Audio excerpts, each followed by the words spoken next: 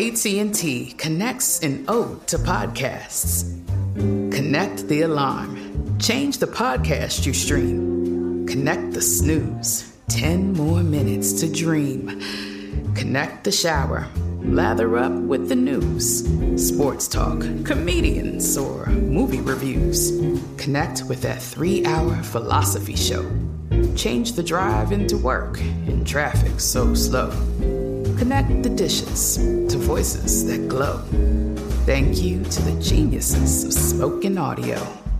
Connect the stories. Change your perspective. Connecting changes everything. AT&T.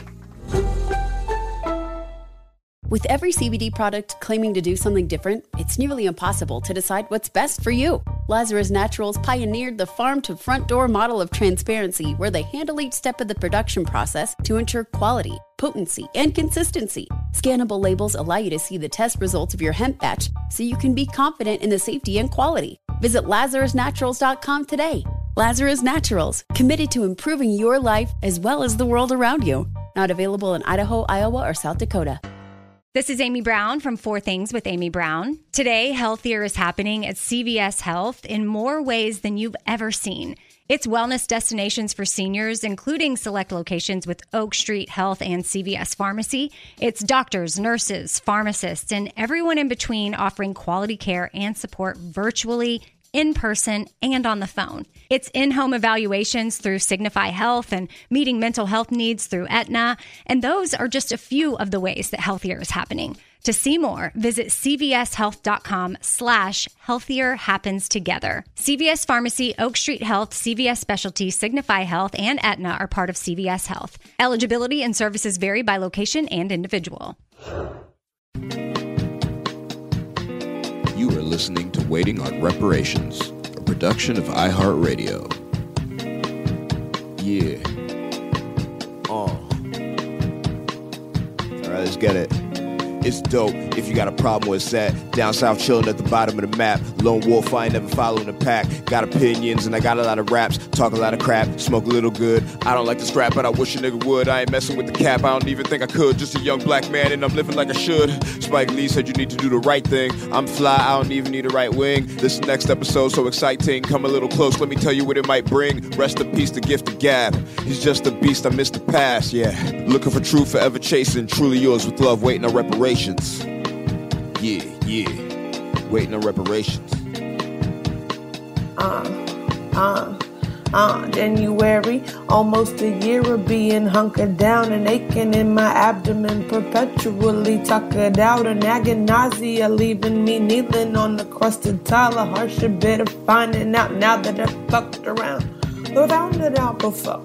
Already knew what was the fuss about, but what about the fuss? I wondered if, I wondered how, might it allow the possibility that I could be a mother now that I've become functional enough to try to run the town. But still it struck me as a clusterfuck, and so I shut it down. That is, until I saw the ultrasound, a little paw, a thumb pronounced, a little heart be thumping. Wow, was all I said. My jaw practically struck the ground as I suddenly really loved the child. Hey, this is Dope Knife. I'm Lingua Franca. We are waiting on reparations. Hurry up. I thought it was funny, like, TikTok that was like, there was a guy with all these, like, words on a piece of paper, and it was, like, drawing a line from, like, you know, oh, Black Lives Matter. Like, oh, are we going to voting rights? Nope, we're going to skip voting rights. And it's, like, going all around the page. Oh, we're going to skip hate crimes bill. Oh, no, we're not going to do reparations. Oh, squiggle, like, just going all the way around the page, and then it finally landed on, making Juneteenth a holiday. Like, avoiding all other material forms of uplift for black people. For something symbolic. Going straight towards making a federal holiday, which, like, I had a dope Juneteenth. I'm glad that people are, becoming more aware of it. Yeah, I mean, the sentiment is good. Priorities, there's levels to this shit. Give us the shit. Give us our fucking 40 acres and a mule. Oh, no, you can't do that just yet. You can't rush into that. You got to make sure that cartoon characters are voiced by the proper races first. And then, so how you doing?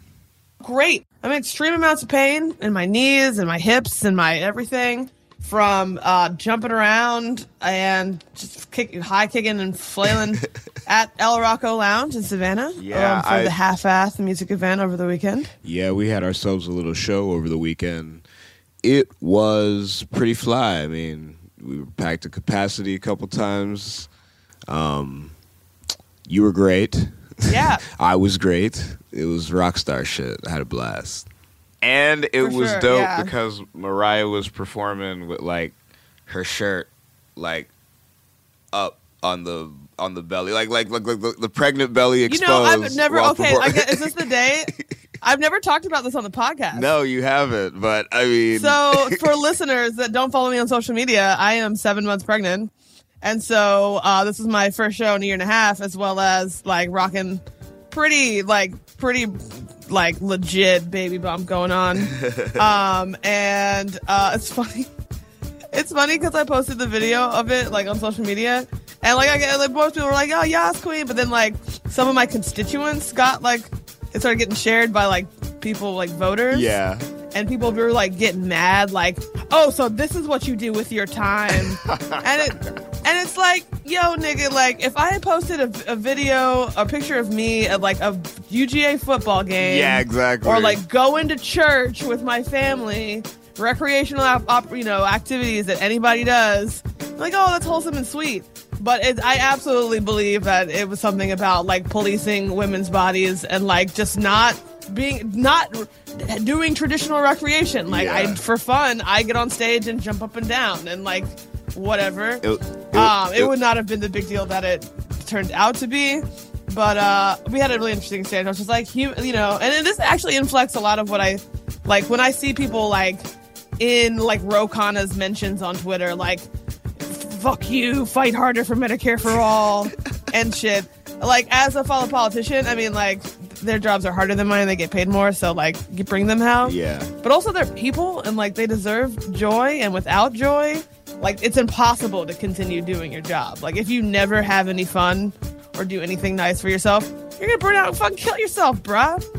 And, end of the day, like, I was just very unbothered. Like, yep, whatever. I'm having fun sometimes. You can fuck off. It was funny when I got home that night.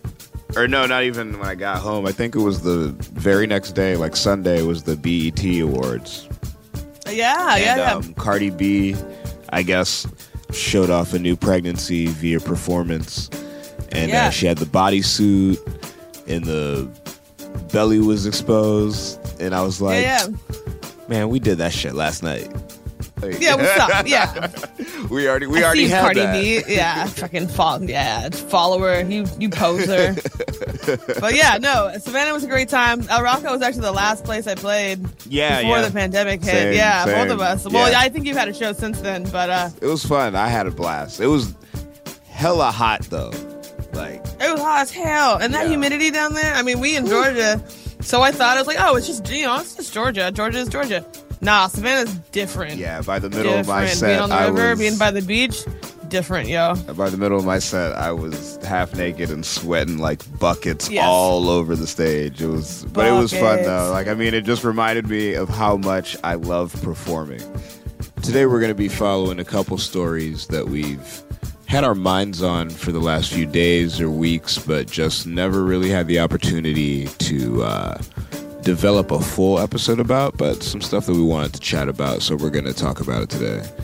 So we'll be, paying our respects to Gift of Gab, as well as Mike Gravel, who both passed away last week, talking a little bit about whistleblowers, Chelsea Manning, and her recent, controversy with investigative journalist Ken Klippenstein, which gave rise to a diss rap, which is very entertaining. We're going to get a little bit of our reaction to the Tom McDonald track Snowflake, amongst other things. Oh, boy. And we also have a guest today, don't we? Yes. We're gonna close it out with the conversation with Jonathan Bailey, a labor organizer at Amazon, as well as former candidate for New York City Council in District 26.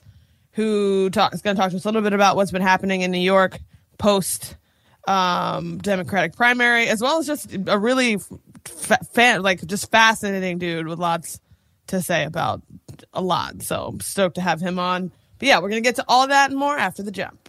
With every CBD product claiming to do something different, it's nearly impossible to decide what's best for you. Lazarus Naturals pioneered the farm-to-front door model of transparency, where they handle each step of the production process to ensure quality. potency, and consistency. Scannable labels allow you to see the test results of your hemp batch so you can be confident in the safety and quality. Visit LazarusNaturals.com today.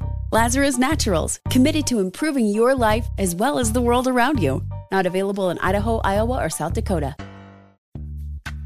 Snag a Job is where America goes to hire, with the deepest talent pool in hourly hiring. With access to over 6 million active hourly workers, Snag a Job is the all-in-one solution for hiring high-quality employees who can cover all your needs.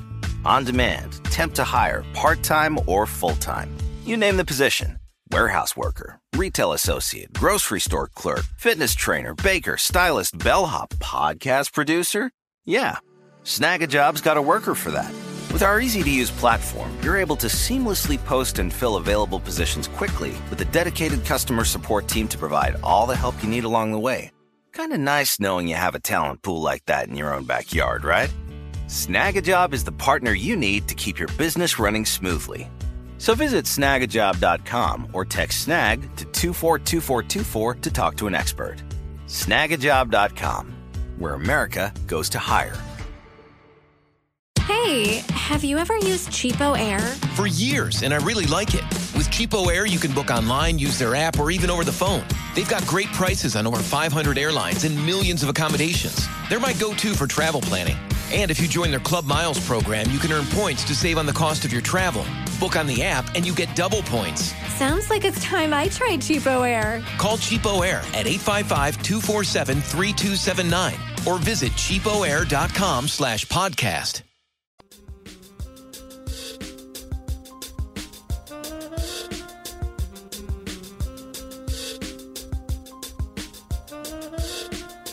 Did you get a chance to listen to the new Tyler, the Creator album? I did it, and I enjoyed it, but it felt very much like a continuation to me of like the trajectory he's been on. Mm-hmm. I didn't feel like shocked by it. The way that like his early music versus like his mid-career music, if you could say, like the transition between like Yonkers to like Flower Boy was very like, oh my God, what is happening? Yeah. Like I feel like he's just like further evolving within his Flower Boy stage. And I think it's now, for me, it's definitely one of those albums where it's like I dig it and I can appreciate the artistry behind it, but it's not my jam, you know. But I mean, yeah, and you can recognize like oh, that is skilled artistry without it being like your favorite thing. Yeah. Exactly. I definitely have two brains about it because it's like, on one hand, on my producer brain, I'm like, man, he really, you know, or the production on this shit is crazy. And I felt the same way with Flower Boy. I was like, oh man, he knocked it out the park with this. I don't think he produced all of this new one. But still, you know, like appreciating it from a sonic level. It's like, yo, this shit knocks. I like this. But then the rapper part of me is like, nah, man, you know, it's just, you know, I much more am listening to the raps more than I am the beats personally. So it's like when a rapper isn't necessarily capturing my attention, it's kind of hard for me to get into the rest of it. But there are some definite standout tracks. And I mean, I enjoyed it, you know. It's not like I didn't like it, but I don't know if I'll ever listen to it again. Just me personally. Yeah, I enjoyed it. I kind of put it on in the background on the drive to Savannah and back, but I definitely want to give it like a more thorough listen, just for more of the lyricism. You know, like sometimes when you put the beats on, or you put an album on and like the beats kind of just like flow calmly under the surface of your consciousness as you're just like washing your dishes or whatever. And then sometimes you listen to it and you're like, oh shit, that fucking metaphor was hilarious or whatever.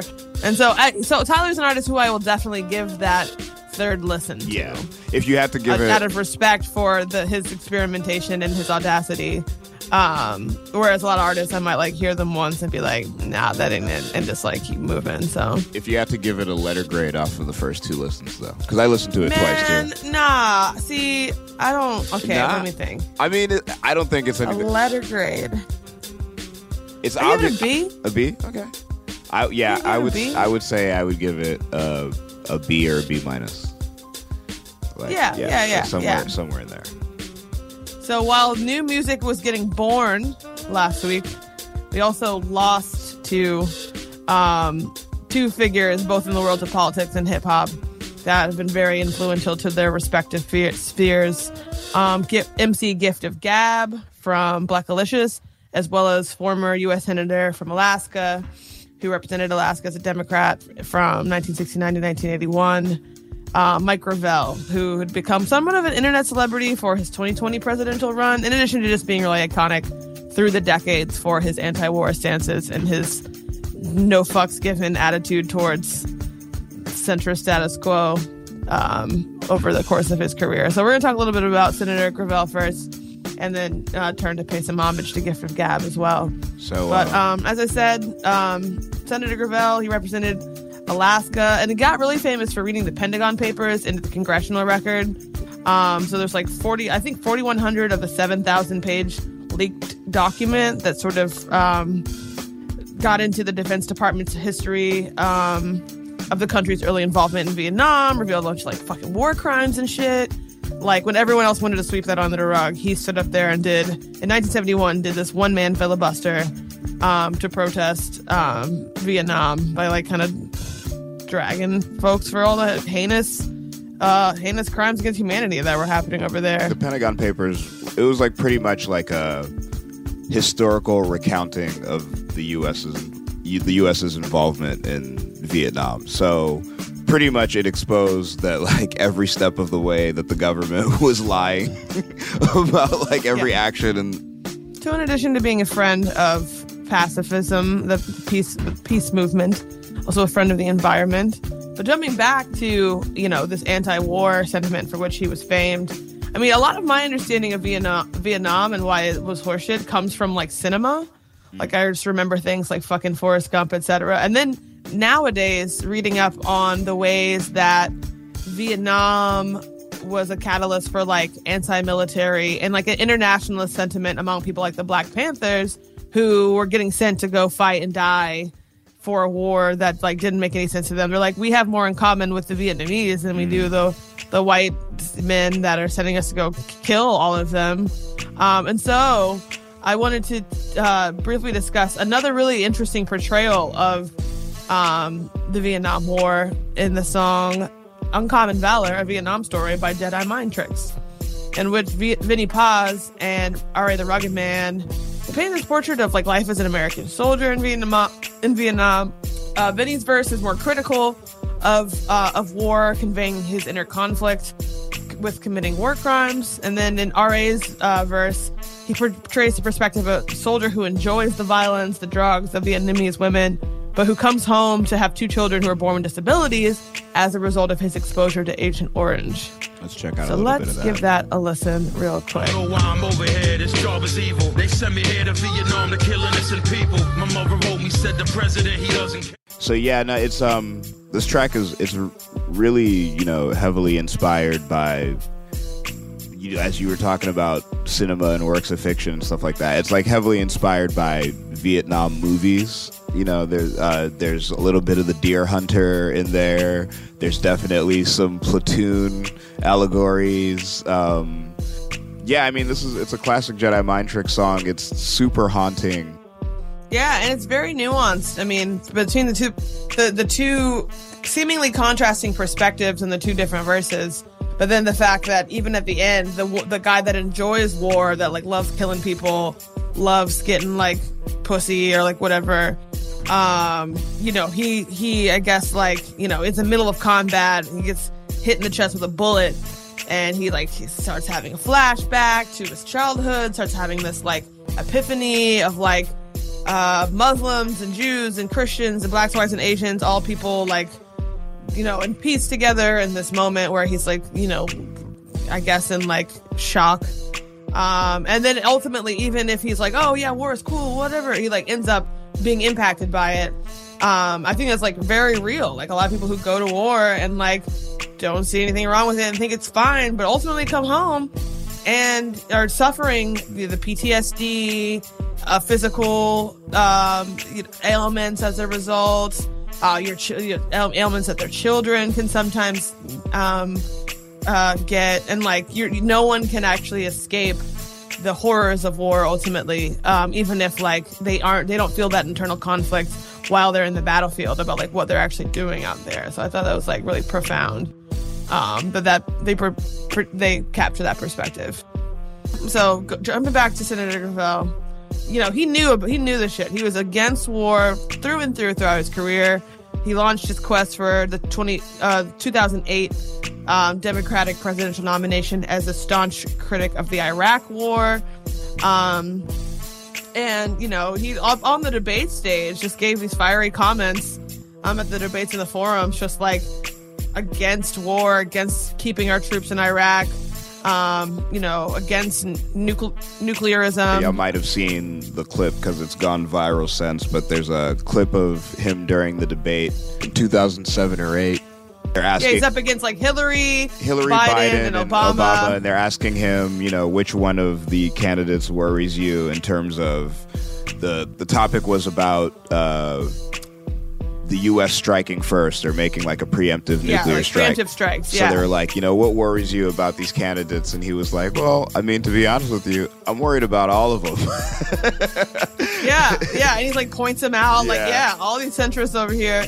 At one point, I don't know if it was in the same debate or an earlier debate, he like straight up confronted Obama, like, tell me, Barack, who do you want to nuke? Like just no fucks given. And interestingly, so he ran for president again in 2020, qualified for the first debate, but the DNC changed their rules such that they kept him out of it, though they later changed the rules again to ensure that Mike Bloomberg was able to get in them. So shout out to the DNC for being an inherently anti-democratic institution. But his campaign in 2020 was run by like 2 teenagers who just like cranked out fire memes about Gravel's leftist anti-military stances, which frequently went viral, which then helped build the senator's profile among the younger generations who may not have been as politically conscious during his 2008 run or who were aware of his earlier activism. I didn't know about the Pentagon Papers shit until I started seeing his memes on Instagram in 2020. I was like, yo, who the fuck is this guy? I gave him like $5 or something. So once, it's clear that he wasn't going to get the nod, Gravel and the teens then mobilized their internet clout to launch the Gravel Institute, which is a left-wing response to YouTube propaganda machines like PragerU. We've mentioned that before. They put out tons of dope videos about leftism, about socialism, about just like, in the same just to combat the very pervasive, because the YouTube algorithm is like, it just keeps recommending you videos. The next time you're going down the rabbit hole and you're watching this thing about how, I don't know, fucking critical race theory is bullshit, or like racism doesn't exist. Because of PragerU. PragerU is going, they're kind of going a bit nuts recently so PragerU, they put out these political videos and stuff like that, and they've got these funny animations with them that's like really like it's aimed for children almost, like Schoolhouse Rock style. Sometimes people will use them in schools. Yeah, teachers sometimes will use teachers use them in schools. Yeah. And I mean, some of the videos that they've been releasing of late, like, I'm not even exaggerating when I say some of, like, they had one that was damn near pro-slavery. You know what I mean? It was talking about the Jim Brown Revolution like it was a bad thing and shit. So, I mean, they're definitely doing their part to radicalize people. So things like the Gravel Institute, having more stuff like that, more media campaigns like that, I think is valuable in combating some of that stuff, because this right-wing extremism shit is real shit. It's real shit. So, shouts out to Senator Gravel, R.I.P. Feel like, if to honor his memory, if you're so inclined, first of all, go watch some of their videos. They're really good. If you like them, go subscribe on Patreon. Kick them like $5 a month. Cause like PragerU, like those motherfuckers are like funded by the fucking Koch brothers. Like they have like cash on hand, millions of dollars at their exposure. All of these right wingers do, like all of these right wing pundits and right wing media ecosystems. It's all funded by right wing billionaires. You would think with all the rich motherfuckers who are quote unquote progressive or liberal or whatever that, the left would have its own funding for endeavors like this, but they don't. I know, right? So. Yeah, but no, all we have is the grassroots. So, go check out their videos on YouTube if you like them. Pitch go, some bucks if you can. Become a patron on Patreon. Keep his work alive, because definitely without the Gravel Institute, the Gen Z, even millennials, like would not even know about this man and his like very admirable, his amazing career. And so That's one way you can keep his memory alive. But unfortunately, he was not the only legend that we lost last week. Yeah. The hip-hop community suffered yet another crushing blow with the death of Blackalicious MC Gift of Gab, who was born by the name Timothy Parker, born in Sacramento. One of the sharpest lyricists in the game. Yeah, like... yeah. It goes without saying, Gift of Gab, one of the goats, and I mean, heads were saying that before he passed. So he was a really spectacular MC. Yeah. So several of their, albums were very celebrated, from 1999's NIA, 2002's Blazing Arrow, for which people may remember. I think that was Alphabet Aerobics was on that one. Most recently, Blackalicious is putting the finishing touches on the sequel to their 2015 album, Imani Volume 1, aptly titled Imani Volume 2. Hopefully we'll get to hear that soon. I don't know where they were at in the production of it when Gift of Gab passed, but for today, we wanted to take a quick look back at Imani Volume 1, particularly the song Blacka, which is a fucking banger if you ask me. I just fucking love this song. It's so good. Let's check out a little bit of this. Who's getting tanner than Aborigines, black like original man, expand through a circle drifting in the sky with God planet, man in his own image holding. Yeah, so pretty much he's just like, I'm blacker than this, I'm blacker than that. I think it's really interesting that he's like, I'm blacker than Atlanta, living in close proximity to Atlanta, and people knowing that it occupies its place in the public consciousnness of like Black Mecca, while knowing at the same time like the gentrification that's happening there, the way that the Black misleadership class, the neoliberals like Keisha Lance Bottoms, their mayor, as well as the whole city council, are like legislating ways that like do a lot of damage to Black people. The way that the civil rights movement era of leadership kind of abdicated their, I don't want to say responsibility to raise up new leaders, and so there's like this gap generationally in like Black leadership in Atlanta, where you have like the Bernice Kings and the Andrew Youngs and the John Lewises, and then there's just like the next generation down, you don't have anyone because they all did their shit and they're like, and I'm out. And so like there's just a lot of like, I just like thought it was really funny that it's the first thing that comes out in the very first verse, because like when you get down into the nitty-gritty of Atlanta, it's actually deeply problematic and not just like this Black oasis that everyone wants to pretend it is. Yeah. It's a lot better than some places. I go there and I'm like, shit. Like in Athens, Black people don't have anything nice, like at all. Shit. So I go to Atlanta, I'm like, oh, Black people have some nice things? Like what? They all got like bars that are nice that you get to go to, and like you don't get kicked out for wearing like, fucking basketball hat. Like what? But yeah, he goes through talking about blacker than this, blacker than that. He shouts out Marcus Garvey, shouts out Poor Righteous Teachers, shouts out Rosa Parks. He shouts out a lot of Black political figures and Black nationalism broadly. And yeah, it's just a banger. What was your first exposure to Blackalicious? Oh, it was absolutely Alphabet Aerobics. I feel like that was before going viral was a thing. I feel like that was a viral hit of just like the novelty of it. Yeah, I mean, it's hard for me to even explain. That was the first thing that I heard. I remember the year. It was like 2002, I want to say. My older brother put me onto it. He was like, yeah, check this out. And I remember hearing it and then not even like really checking for their music for like a few years after that, just remembering that song and not even knowing the MC's name. I thought his name was Blackalicious. I didn't know it was a group, you know what I mean? So then later on, I think it was like when I really started getting into like, making music and booking shows and stuff like that I started actually meeting people who knew him personally, you know what I'm saying? So then that's when I started like taking more of an interest in his work as an MC, and I went back and checked out their stuff. It sucks, yo. I feel like this past 2 years, we've just been, we've been losing greats left and right, and not even, It never ends. Yeah, it never ends. All right, what we got next? Ken Klippenstein and this diss track that was released against him. So this is kind of dipping our toes into Twitter drama somewhat, but has real world implications for like, the relationship between people who work for the state in high up capacities where they have access to confidential or classified information, and their relationship with investigative journalists, and like what is their role or responsibility, or the morality of leaking, etc. Yeah. I think comes into play with this a little bit. So, you want me to read this part?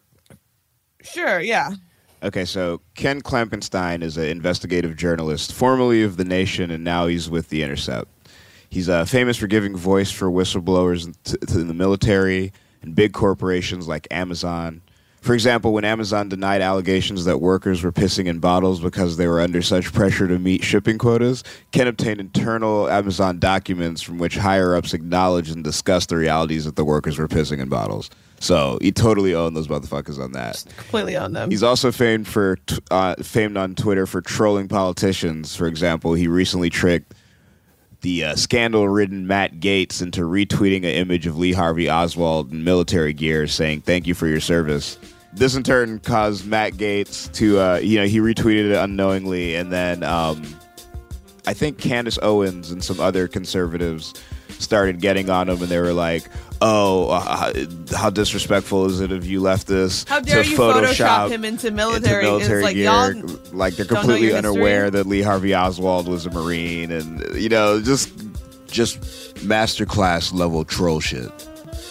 So The Intercept has this podcast called Deconstructed. They had Chelsea Manning on to discuss life in prison and leaking and just sort of her life now that she's out. She got her sentence commuted. She was sentenced, well, first of all, so she was detained in 2011 for leaking evidence of U.S. war crimes and was sentenced to 35 years in prison. Her sentence got commuted by President Obama. She went back to jail, I think, in 2017 for, refusal to testify in court or some shit, and then got let out again during COVID. So she's, pretty newly out of prison. And so they had a chat on The Intercept's Deconstructed podcast, and interestingly, Julian Assange stans got pissed that Manning seemingly threw her fellow whistleblower under the bus. I listened to the podcast. What did she I don't say? understand. She got talking about because Julian Assange is he's one of, for me, he's a peculiar character because on one hand it's I appreciate the WikiLeaks exposing the war crimes that happened during the Iraq War. But then, on the other hand, he, very clearly seems like a Trump supporter. You know what I mean? So, it's I don't know why those two things can't both be true and both exist. You know what I mean? And it's hey, right. It was cool he exposed that, yeah. But also I don't fuck with him because he's on some weird Trump shit. And that's, I think, what the ire was of sort of casting somewhat of, side eye on him for that stuff. But some people really affirmed that he's a hero for WikiLeaks, and fuck you, I guess, Chelsea. I don't know how someone could tell someone that went to prison for bringing truth to light about U.S. war crimes, got out and transitioned, as not only battling the PTSD of being in prison, but just living the discrimination she must face as a trans woman, etc. And it's be fuck you because you don't like my favorite whistleblower. It's really weird. I think, Julian Assange has this weird sort of cult, internet cult thing built around him. So I think it might just be a little bit of, for so long, the people who have really been speaking out about they don't like Julian Assange has mainly been libs. You know what I mean? Because of the Hillary Clinton stuff. So I think for such a long time, it's very easy to dismiss libs who don't like Julian Assange, but then to hear it coming from Chelsea Manning's mouth is I don't really fuck with the nigga. I think it's a hard thing for them to kind of come to terms with can't compute. Why does she not like him too? Malfunctioning, systems failing, So this whole conversation gave rise to this diss track against Ken Klippenstein. I'm here to paint a picture of an alternate dimension where Julian Assange is being showered with affection and Ken fucking Klippenstein's in infinite detention. It was kind of cringy. Most of it doesn't even rhyme. I don't know. I don't fuck with this. Content-wise, it's just, I don't understand the purpose of this at all. Of all the issues you could raise up, of all the injustices happening in the world, of kids ain't got no fucking clean drinking water, niggas getting shot by the military in Myanmar, fucking... Yeah, you're making a diss song for a investigative journalist, like a rap song. Like, yeah, man, like this shit's corny, man. It's not even as corny as it's gonna get on the show today because. Oh no! We're on a roll today. Like today, our music discussion stuff is like we got like some whack stuff for you. Like. So this next one, we're going to talk about this song. We're 3 weeks late on it, but we had better shit to do. But it's this song by this rapper Tom MacDonald, a track called Snowflake. Now, before we check this out, just to give you a little rundown, Tom MacDonald is a Canadian rapper and singer and former professional wrestler, and he kind of rose to prominence back in 2018 when he dropped the song called White Boy, which he was pretty much kind of going over the grievances that the straight white cis man was an endangered species and all of society is against them and they can't say what they want and they're taking our stuff and yada yada, all of that stuff. But it ended up becoming kind of a hit low-key with the MAGA crowd. And he had been around for a bit. As far as like being like a underground artist, I'd come across some of his stuff in the past. But once he dropped that White Boy thing and the MAGA crowd kind of started gravitating towards it, just like all of the other right-wing grifters, he kind of discovered that was going to be his niche. So he continued on the subsequent years, dropping track after track in that vein. And during 2020, he dropped the singles I Don't Care and Coronavirus, the latter of which was written about the COVID-19 pandemic. It was criticized for factual inaccuracies, misleading verses, and weak analysis. Just like pretty much rap propaganda, but, in the vein of like white boy frat rap. So 3 weeks ago, he released what is now a viral hit, which is a Snowflake. And, it's been out for 3 weeks. It already has 8 million listens. And the MAGAs are in love with this shit. Let's check out a little bit of it. If America's so terrible and racist, it probably isn't safe to encourage immigration. Just saying, all the contradictions are embarrassing. You know who hates America the most? Americans. So, what do you think about that? I mean, I guess I treat it with just as much like skepticism and contempt of like rap music made in good faith, in the sense of like coming from an authentic place within black culture, that is still harmful to black people. I mean, a lot of the stuff he's talking about is harmful to black people for sure. A lot of hip, I mean, I can name other artists that aren't doing it on purpose, that are just kind of like reiterating tropes that are common within the culture that are still, not, they're not uplifting to the culture, to the community. I think that it's obviously like a gimmick of like, ooh, I'm going to be controversial in order to get clicks. And so, but with that, I just don't feel very impressed. I'm just like, that's low-hanging fruit, my dude. Well, low-hanging fruit, my dude. He's actually like a culmination of what's been a trend for like the last 5 years, which has been, especially like on the underground, which is like racist white dudes who aren't really like that talented at anything, like musically, so they start rapping, and it's like they rap, but they're like completely like right wing. You know what I'm saying? And that's actually like becoming like a thing, like its own genre. Now the video for this thing, it features him walking on a makeshift protest set, and he complains about BLM is the terrorist, and we can't say what we want, and yada yada. It also features an appearance by YouTube star Blair White.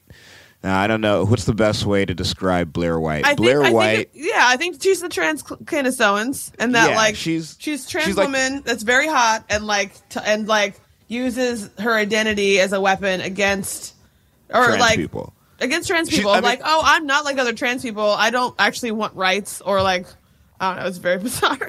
Well, I mean, she's kind of like the alt-right's token trans. So like, if like if you call one of them out on saying some hateful shit about trans people, then she's like their cover of like, no, but I like Blair White, and she says they're evil too. You know what I mean? So that's like the purpose that she serves in the right-wing media ecosystem. But I mean, just her featuring in this video, you know what I mean? Like, if there was any doubt that Tom McDonald's a grifter and is kind of riding a wave, her featuring in the video is like the clear-cut stamp that's the line, the vein that he's in. You know what I mean? It's like a human dog whistle.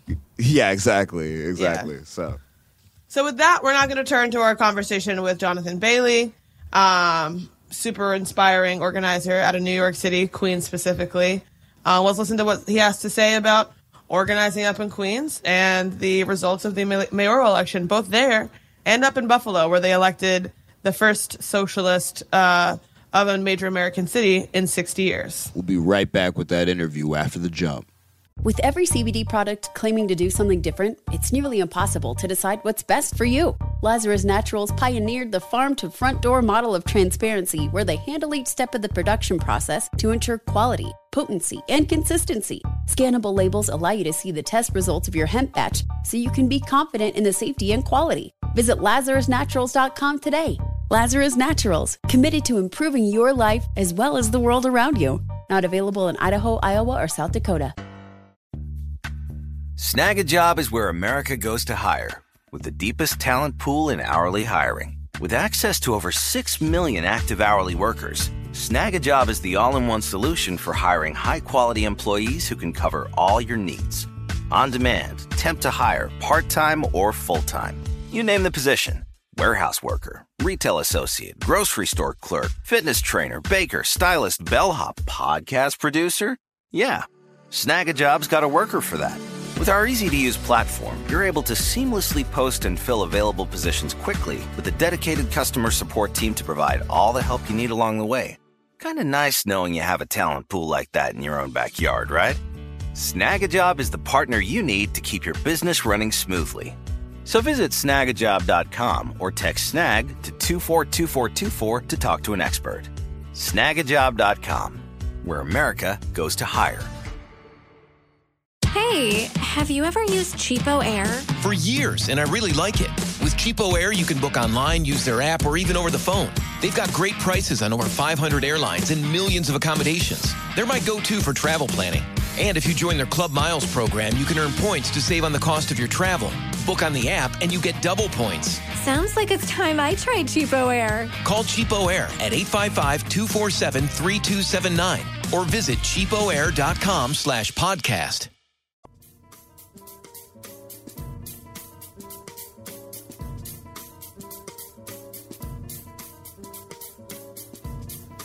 We're here with Amazonians United co-founder, former co-chair of the Queens branch of the New York City Democratic Socialists of America, an alumnus of the 2018 campaign for Alexandria Ocasio-Cortez, and former candidate for New York City Council in District 26, Jonathan Bailey. Wow, you have such a resume. Holy hell.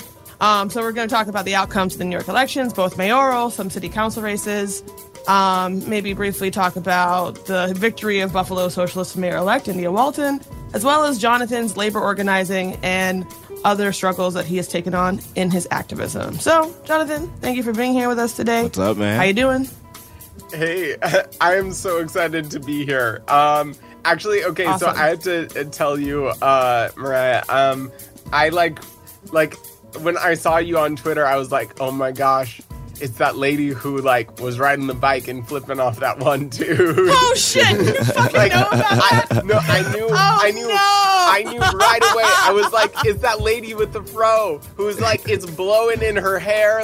I knew oh my fucking God. And then she swore in on Malcolm X's biography. I know exactly who that is. I was so stoked. That is so funny. Well, yeah. Shit. Well, That is hilarious. It was a whole thing. It was a whole thing. Word. And then all you did, you were just like in my comments, like, "Oh, I'll come on your podcast." Like, yeah, you know, I was like, yeah. And I was like, "Oh my god, this guy seems so cool!" Like, holy shit! I was really excited to have you. I was like, "Oh shit! She doesn't even know. I'm gonna slide in and I'm gonna just be her friend, and she's not gonna even know that I've like been geeking out about the shit that y'all been involved with." Like, well, shit. Yep. Oh my god! Thank Well, you that's for taking awesome. the time to come and talk with us.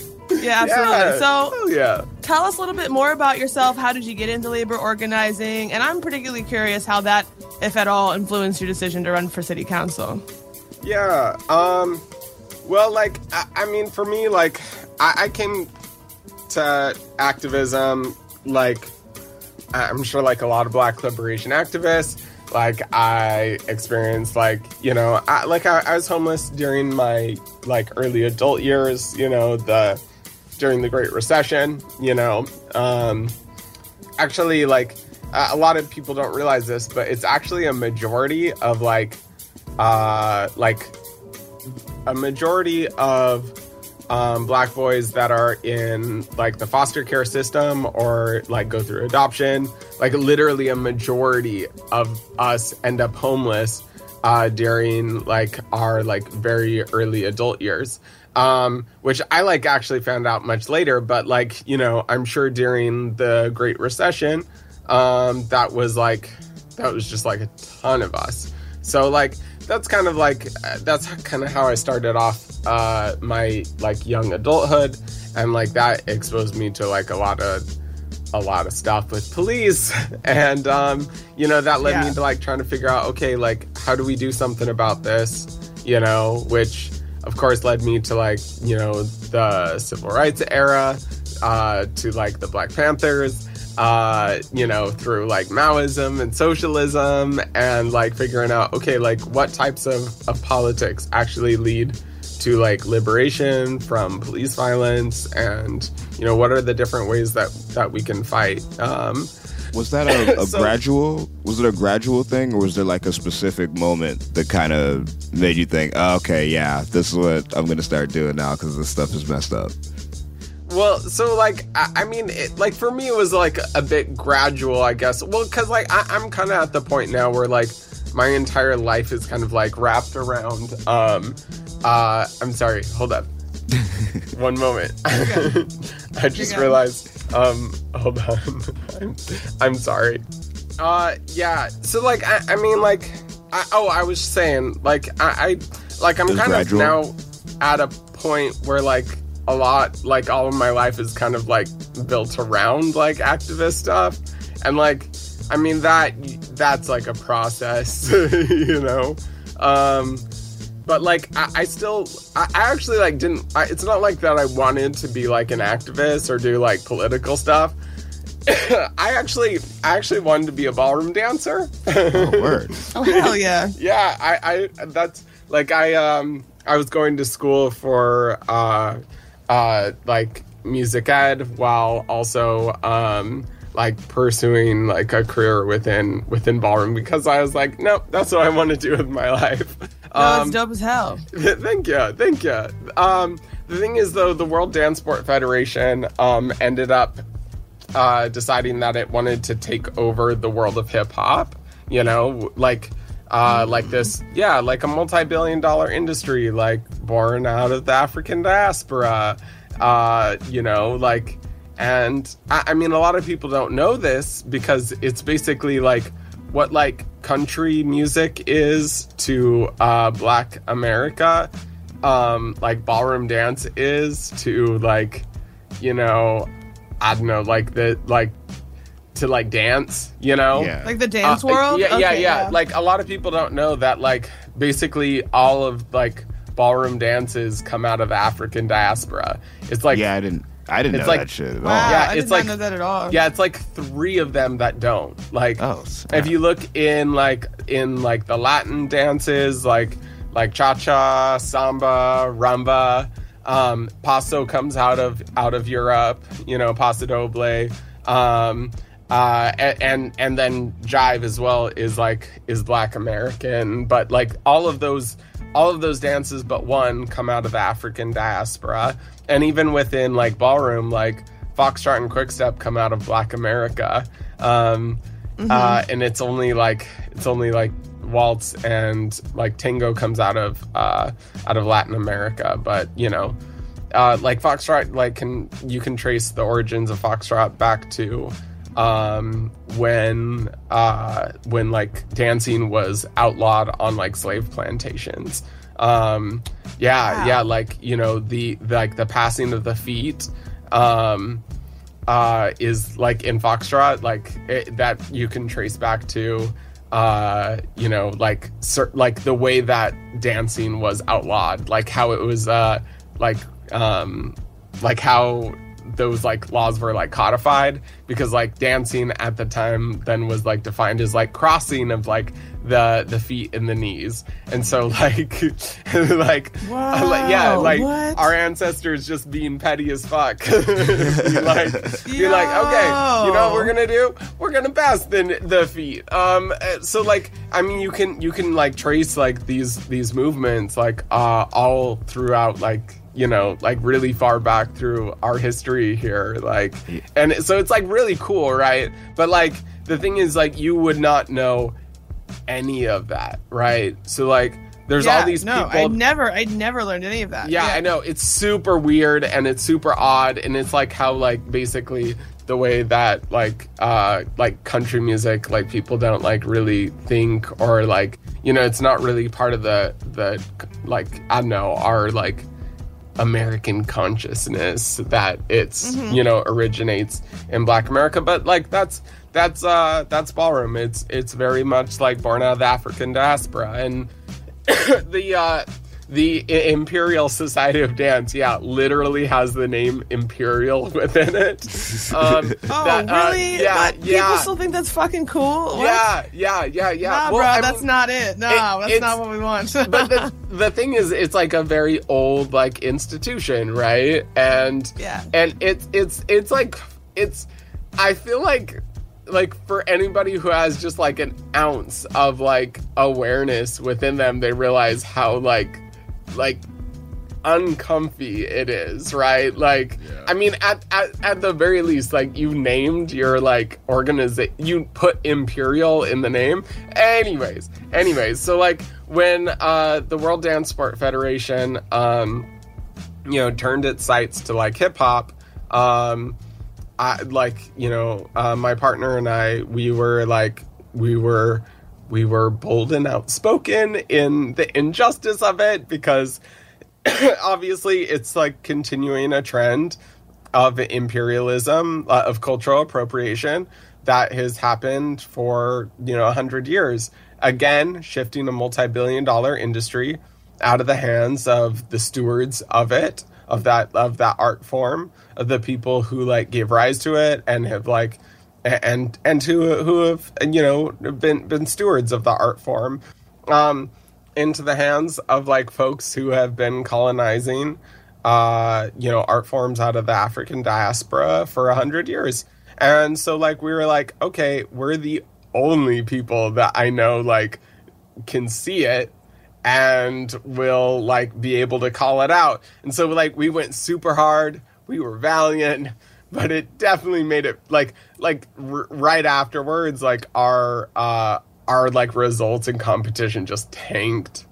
Just completely. Yo, what? Yeah, like, no. Well, you know, this is how they gonna be like that? How they gonna hate clearly the fly is on the floor, but they're like, they spoke out against our, you know, cultural appropriation and imperialism. So like we went 7 out of 10. We went so like in ballroom, your results don't really shift around that much because it's like based upon motor programs, right? Like your motor programs don't change like that much, you know, like. Good day and bad day is like 2, maybe 3 different, like 3 placements. But like we went from like this one competition, I remember we were 3rd like the year before, like 2nd or 3rd, and like that, like next year right after we were like going hard, we we were like second to last. We didn't make it out of the quarterfinal. We didn't make it to the semifinal, not to mention the final. Like, it was like very, very like clear, like, oh, you know? And so we were just kind of looking at this and we're like, okay, you know, a career of like fighting for the type of change that we want to see in the world isn't really compatible with like, with, you know, a career within, you know, the dance industry. And so we were like, okay, we should like probably like figure out more stuff to do with our lives. And so like, I don't know, like after that time, we like really, I think, you know, dove in a lot more within our activism. You know, we had more time on our hands. Excuse me. And yeah, I'm coming down, like coming back from having a cold. You're good. So yeah, we had more time on our hands and certainly, you know, engaged in a lot more activism and kind of explored some like different things that we, you know, were like trying to figure out, you know, what things we wanted to pursue. But yeah, that really like cleared a lot of time to be doing a lot more activism. So when I say that I didn't mean to like be an activist, I really mean like I didn't like, this wasn't a thing, but it became a thing by like the situation, you know, kind of not having, you know, when like the door closes to what you've been trying to do with your life, you know, it definitely is itself like a radicalizing thing, you know. And so like a lot of like the politics were there, and you know, now like the politics and the time are aligned. And so, you know, we've been particularly involved with like, you know, fighting issues around like policing, you know, issues around like, you know, our carceral system within the U.S., you know, issues around like gentrification quite a bit, you know, it being New York and everything, as well as, you know, like labor issues, because, you know, like liberation kind of starts with us being able to keep a few more dollars in our pockets. So June 22nd was Election Day and Amazon Prime Day, and you were running to represent the district where Amazon HQ resides. So talk to us a bit about some of your experiences working on that organization. First of all, come on, internet, like, if there's something that's like novel as fuck to like, that's you know, fuck, yeah. Come like, on, people. Yeah, where are you, internet? Like, seriously. Yeah. Let's boost the labor organizer at Amazon. Yeah. Who's trying to run in the district where Amazon HQ2 is. Are you kidding me? Let's do this. Okay, but like, get this for like a total media like freeze out, right? Because like, I mean, like, it's not just that it was the district. Like, like, so that fight made the cover of the New York Times, right? It's like one of the biggest housing fights within our lifetime, like legit. And like the cover photo on the New York Times is me holding a sign like saying no handouts for, no, seriously. I am on the cover of the New York Times for that fight. Cause like I was like, so when you say that fight, you're talking about like the city or state of New York cutting deals with Amazon to try to attract their HQ there. Okay, yeah. No, get this. Like, I was involved with a city council race, back in 2017. Like, we noticed there were like a lot of projects being passed, right, that were like gentrifying the area, and like so as kind of like a campaign against it, you know, there was somebody who like, you know, was in the area who like wanted to run for city council. And I mean, it was like a long shot and like, you know, there wasn't really a chance of winning, but like, you know, he like spoke out against like gentrification, you know, and, you know, like it made sense as like another component to like this campaign to fight a lot of developments that were coming up. like me and there was actually like a lot of anarchists in the area that like, you know, were fighting fighting like different developments that were coming up.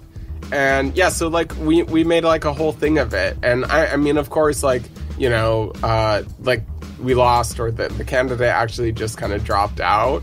And then weeks later, the current council member wrote a letter to like Jeff Bezos saying, please bring Amazon HQ2 here, right? No. Right? Oh, right. No. Yeah. Oh, no. Right. And then like fast forward, you know, a year and a half, you know, Amazon like has announced that they're coming to the district.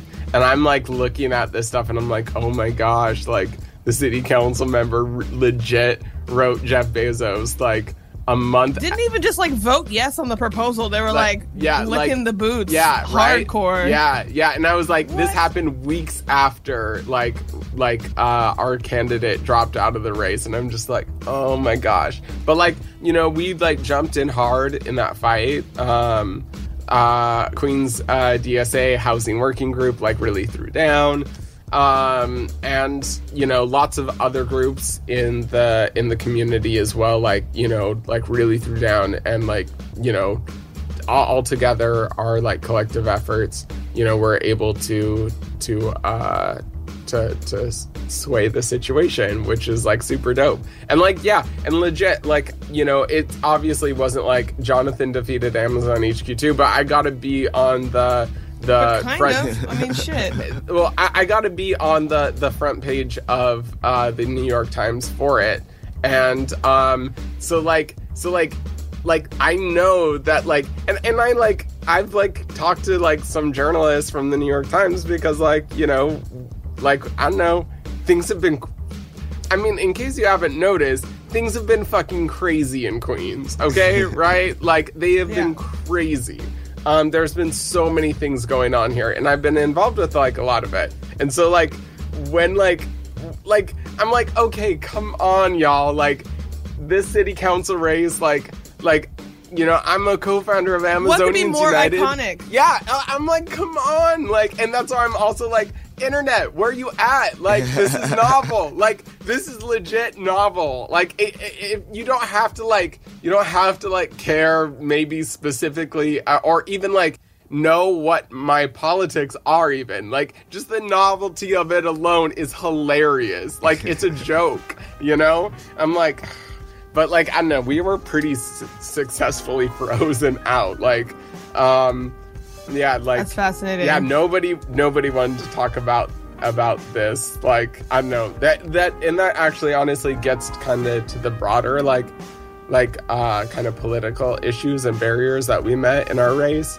because like, I don't know, there's a bazillion reasons to talk about it, even if it's just for memes, because it's mad hilarious, you know? Yeah. But like, we were like frozen out just because of like the way that it, like, kind of the political significance. I mean, like I've been very, very clear that like I'm a socialist, you know. I'm not here like for social democracy. I want to see working people be like liberated all the way. Like, you know, workers have built the world, and that's right. You know, we deserve to lead it, you know. And like there's still not a very like clear understanding of like the difference between like progressives and socialists, you know. Like, I always try to tell people like, hey, like, progressives, they like organize people to ask people with power to give us stuff, whereas socialists, we organize in such a way in which we have power and then we just flex it, you know. And like people will be like, oh, okay, like, you know, but like the folks with the power understand these power dynamics better than we as like working people do right now. And so it's like really easy to like clamp down on folks like me, without like people really having an understanding of like the political significance of it. And so if folks like me kind of just go off and say, okay, I'm gonna fight it whether I have the support or not, it can end up being disappointing. Yeah. You talk some about like what socialism means in municipal politics, which is a question I often ask myself as well. Not having the resources or the authority of like the federal government to do these like broad restructurings we all hope and imagine would happen with that sort of authority. But there are things you still can do at the municipal level. And I was also really curious about what anti-colonialism, like how that intersects with municipal politics for you, because that's actually something I hadn't thought about. I mean, it's something like I'm down for, but in terms of how that translates into policy is something I'm still trying to figure out as an elected official. So what for you, how do you see those two intersecting in the way the possibilities of municipal politics? That's so dope. I'm so stoked that we're here right now having this conversation together, by the way. I'm just like, oh, dope. Things happen so right for my life. I don't know. Okay, so, I don't know. I'd be interested, actually, to hear, what you think about this. But, I'm,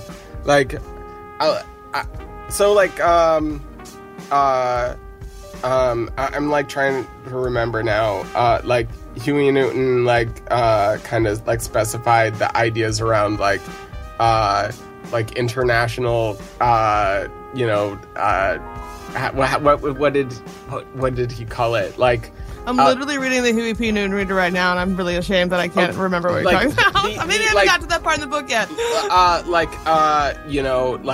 Having, communities, around the world, sharing this, this international project, international communalism, something like that. I can't remember the name of it. So, when I first heard it, and I haven't done nearly as much reading as I should have about it, but I did a while ago. And when I heard that, I just was so oh yeah, that makes so much sense from the Black American perspective, because we are we have a national identity in relationship specifically to the struggle against white supremacy. Black America is, it's a capital B because it's a national identity. There is this national identity that has arisen out of the struggle and fight against white supremacy. Everything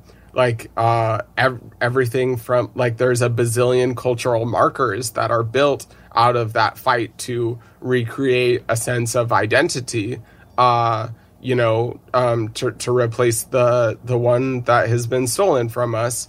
And so that, all of those things are so clear to me. And it's clear the ways in which we exist also as a national identity without a nation, without a state, and how we exist within communities across the US, and how those communities are colonized and colonial violence is executed on them through the form of policing, and so whether we might not experience the same type of colonialism that is exercised on nations internationally. We're not colonized on nation state borders, but on the borders of redlining. But whether it's militarized police or the regular military, it's the same people with the same fucking gear, turning that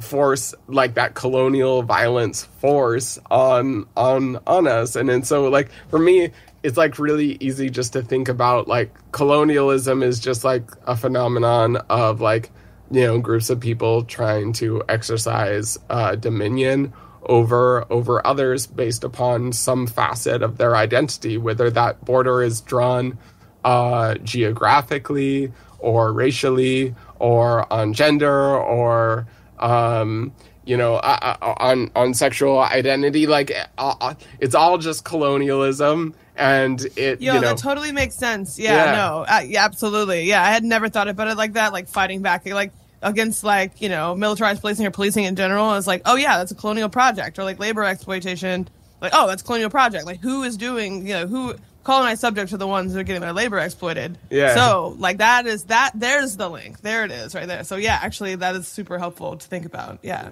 Yeah. We're actually running out of time, so I wanted to ask you one last question about the mayor's races, both y'all's in New York City, and then one that turned out, in my opinion, a little bit better, up in Buffalo, you know, north of you all. So, what are your reactions to both how things shook out in the Big Apple and the election of India Walton to she won the primary for the Democratic primary for mayor up in Buffalo, which I think my understanding is that it's perceived as like more conservative upstate.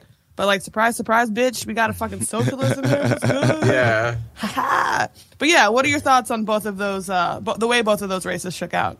Well, I mean, the New York, like, mayor, the primary is, like, sad and stupid. And I mean, okay, so part of it, though, I think it's really important to, like, acknowledge the role that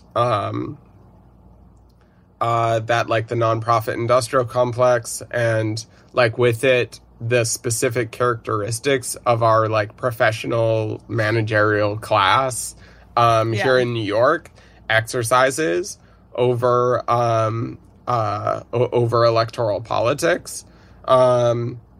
It's like that as a thing here in New York is very different than most places. The reason why, like, we have, like, so many progressive wins, just, like, right out of the bat, has a lot to do with these, like, existing, like, power structures being able to exert themselves electorally for, like, our wins. You know, in the case of, like, the mayoral election here, it's just like everybody's like asleep at the wheel. Like we could have done something about it, you know?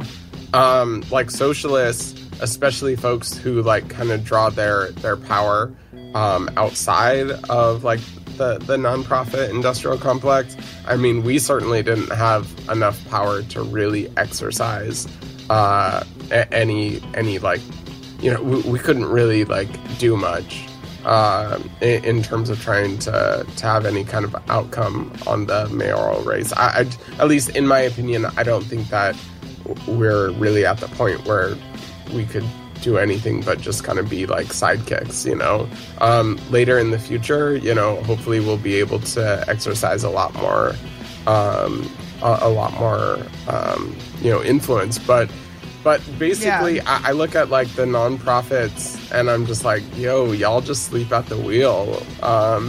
Because, like, we didn't need to have Eric Adams. It's just, I mean, that's who we got now. Because, like, you know, I mean, we didn't have anything together for, like, I mean, what? Maya Wiley ended up being the pick, like, what? Like, a couple weeks before, you know, we're just so all over the place. So I'm just kind of disappointed. It's just kind of sad.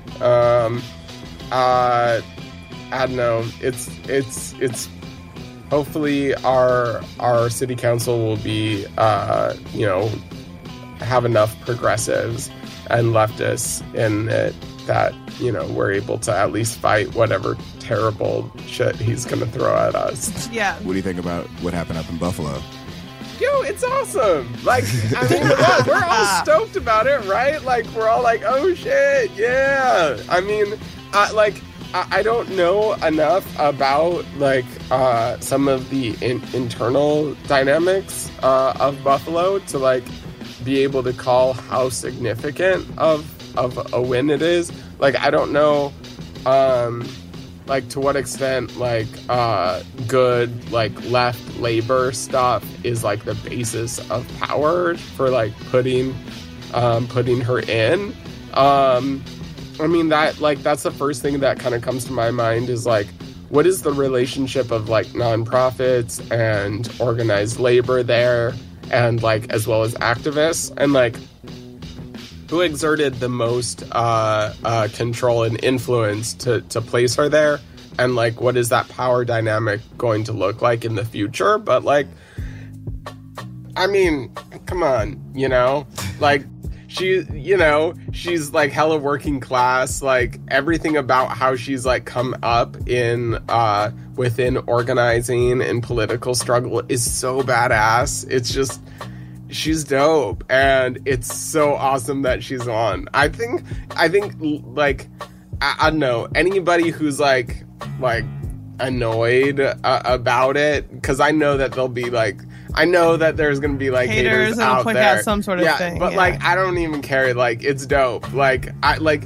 you know, hopefully, like the power of it is organized well enough in a way that like, you know, results in future wins. I feel like there's a lot of things that you know, that here in New York that we didn't really like plan for like our wins, and kind of how power would restructure itself out after those wins. And I really hope that they like, I don't know, we're looking and asking questions so that like they don't fall into some of the same pitfalls. And actually, frankly, I don't think that anybody's really talking about that. Because like, I mean, most people won't talk about it because it talking about those things will affect your future career prospects, you know? I mean, it's true. You're right. Like, but I really, I hope that they're like thinking about that, because that will kind of determine its significance for the future. I mean, like having, I don't know, like having a mayor, but not necessarily like control over the city's like legislative like branch. You gotta have that too. Sure. You gotta capture it all. Like, gotta get the whole thing. Yeah. Pokemon go to the polls. No. Yeah, and I feel like a lot of like leftists outside of big cities. You know, we live down here in the South. And so we look to places like New York for like where all the cool stuff happens with regards to like who can get power. But like, in my actual experience is like, yeah, like in big cities, there's these huge political machines. You have these nonprofits that are asleep at the wheel of a very, very large bus. And then when you move out to places where the power structure is less like deeply entrenched, it's smaller populations. Places like Athens, Georgia, like we have like a third of our city council is socialist, straight up, because like no one was paying attention to local politics, and so we like crept in there because it wasn't like New York City where it's like, oh my god, everyone's paying attention so to like, it's like a big money and all this shit that you have to fight against. You don't have that. You can actually sneak in there a lot easier. Yeah, and like get shit done. And so it's dope. No, it seriously is so cool, and like. I mean, I think in a lot of places people don't realize, no, like, you can do this. You can do this. In New York, it's like, I mean, like, city council races here, you know, if you're not dropping, like, $200,000 on it, like, you know. Really? Yeah. Yeah, if you're not dropping $200,000 on it, you know, here it's like, you're not going to be competitive, you know? You know, like...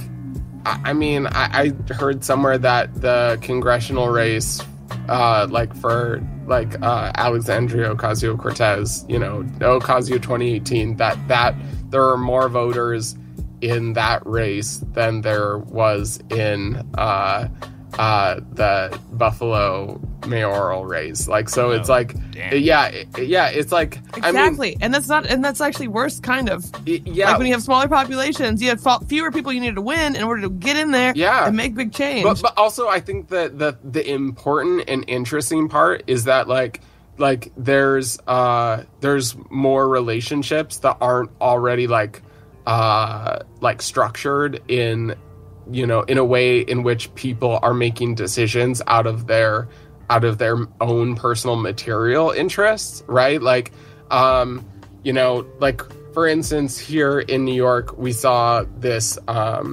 this group that I actually like, that as far as nonprofits go, I like a lot more.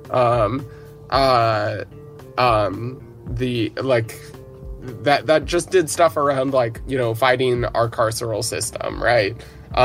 But there was this state assembly race that they just didn't get involved in when when our branch, our like Queens DSA was like challenging a state assembly member that took police money, that like was just not fighting on like these super important issues. And it's like, it's their bread and butter stuff as a nonprofit, and we're like, hey, y'all gonna pull up? Are we gonna do this or not? And like they just were like, nah. And it's like people don't realize the significance of like these types of institutions like just kind of bailing on the fight. Like, first of all, people don't understand, they don't understand why that happens.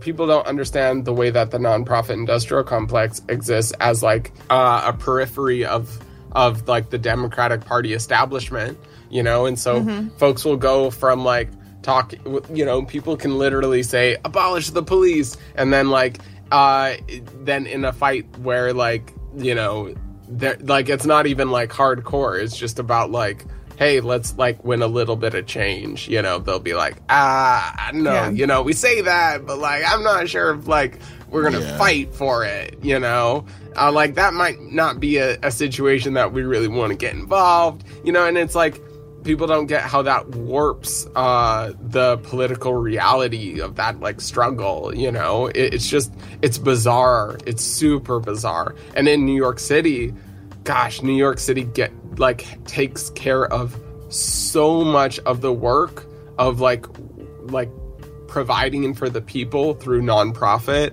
organizations. Yeah.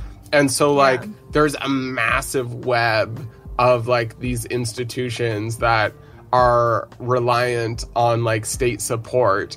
And so like because of it, you have like politicians can like pocket fire like people who work for these nonprofits, right? Like I've seen it, right? An activist that works for a nonprofit is like super involved with protest against a certain politician, and like suddenly next day they walk in to work and they don't got a job anymore. And it's like, because like, when you have a city like New York with, its $100 billion budget, like gets so much of its work done through the nonprofits, they accept like money from government in order to like do that work. Like it becomes really easy for that kind of stuff to happen. Whereas like in a city that doesn't have this like massive nonprofit industrial complex, where like the relationships are based just more upon the way that that like capital and private capitalists exert dominion over our lives, and less about how like the state exerts power over our lives for capitalists. It creates a very different political reality. As soon as people are like ready to rebel, like there's not this like vast state apparatus to like hold them in place, right? Like their sentiments just like go all over the place, and like then they have like wild consequences within elections, which is super cool and super badass. And I mean, all y'all who are like throwing it down and creating these awesome wins in other cities, even if they're like small cities, it's so cool. It's so cool to watch. Like I love seeing it. Like I'm like, I mean, you really do. Yeah, I don't want nobody to be like jealous of New York. We got our own like problems that create our own like political realities. When we win here, it's important to like understand: is it based upon like working class power that we've built, or is it just based upon these already existing like professional relationships, and to what extent does that mean a lack of like political commitment to radical change, right? Because like I think that like in a lot of these other like towns, when somebody wins, it's for real. Like it's for real. There's not these like weird competing internal political struggles. It's like the people who fought for it, that's all they were there for.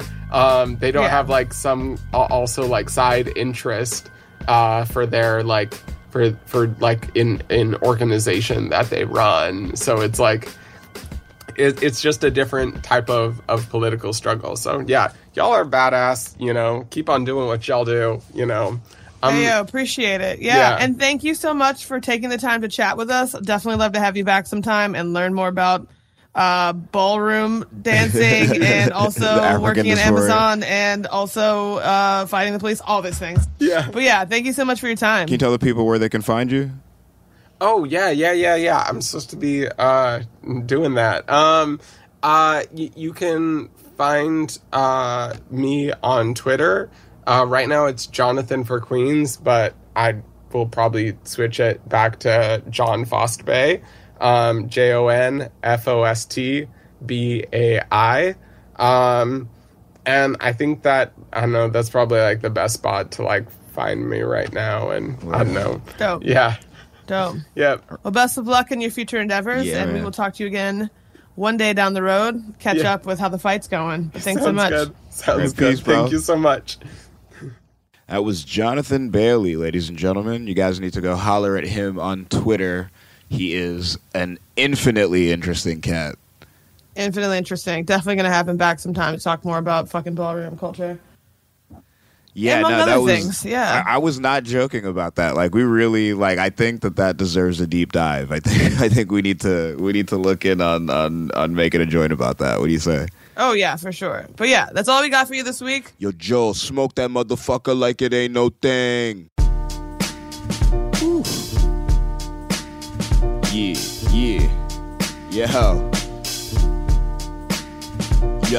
Yo, thank y'all for tuning in. While we read the headlines, they don't want us moving up, so we got the red lines. But we'll see you next time when we casting. I can't wait, this week's like I'm fasting. And I hate this sort of goodbye, but I hope you all have a good 4th of July. Bake you a cake, go order a pie. And an order of fries. I'm done. Dope Night. I'm Lingua Franca. We are waiting on reparations. See you next week. Listen to Waiting on Reparations on the iHeartRadio app, Apple Podcasts, or wherever you get your podcasts. With every CBD product claiming to do something different, it's nearly impossible to decide what's best for you. Lazarus Naturals pioneered the farm-to-front-door model of transparency, where they handle each step of the production process to ensure quality, potency, and consistency. Scannable labels allow you to see the test results of your hemp batch, so you can be confident in the safety and quality. Visit LazarusNaturals.com today. Lazarus Naturals, committed to improving your life as well as the world around you. Not available in Idaho, Iowa, or South Dakota. Hey, have you ever used Cheapo Air? For years, and I really like it. With Cheapo Air, you can book online, use their app, or even over the phone. They've got great prices on over 500 airlines and millions of accommodations. They're my go-to for travel planning. And if you join their Club Miles program, you can earn points to save on the cost of your travel. Book on the app, and you get double points. Sounds like it's time I tried Cheapo Air. Call Cheapo Air at 855-247-3279 or visit cheapoair.com/podcast. Tired of restless nights? At Leesa, we know good sleep is essential for mental, physical, and emotional health. From memory foam mattresses to hybrids that keep you cool all night long, Leesa's mattresses offer exceptional comfort and support with free delivery and 100 nights to try out your mattress in the comfort of your home. For a limited time, save up to $700 off select mattresses plus 2 free pillows. Go to leesa.com/iHeart for an additional $50 off mattresses and select goods. Exclusions apply. See leesa.com for more details.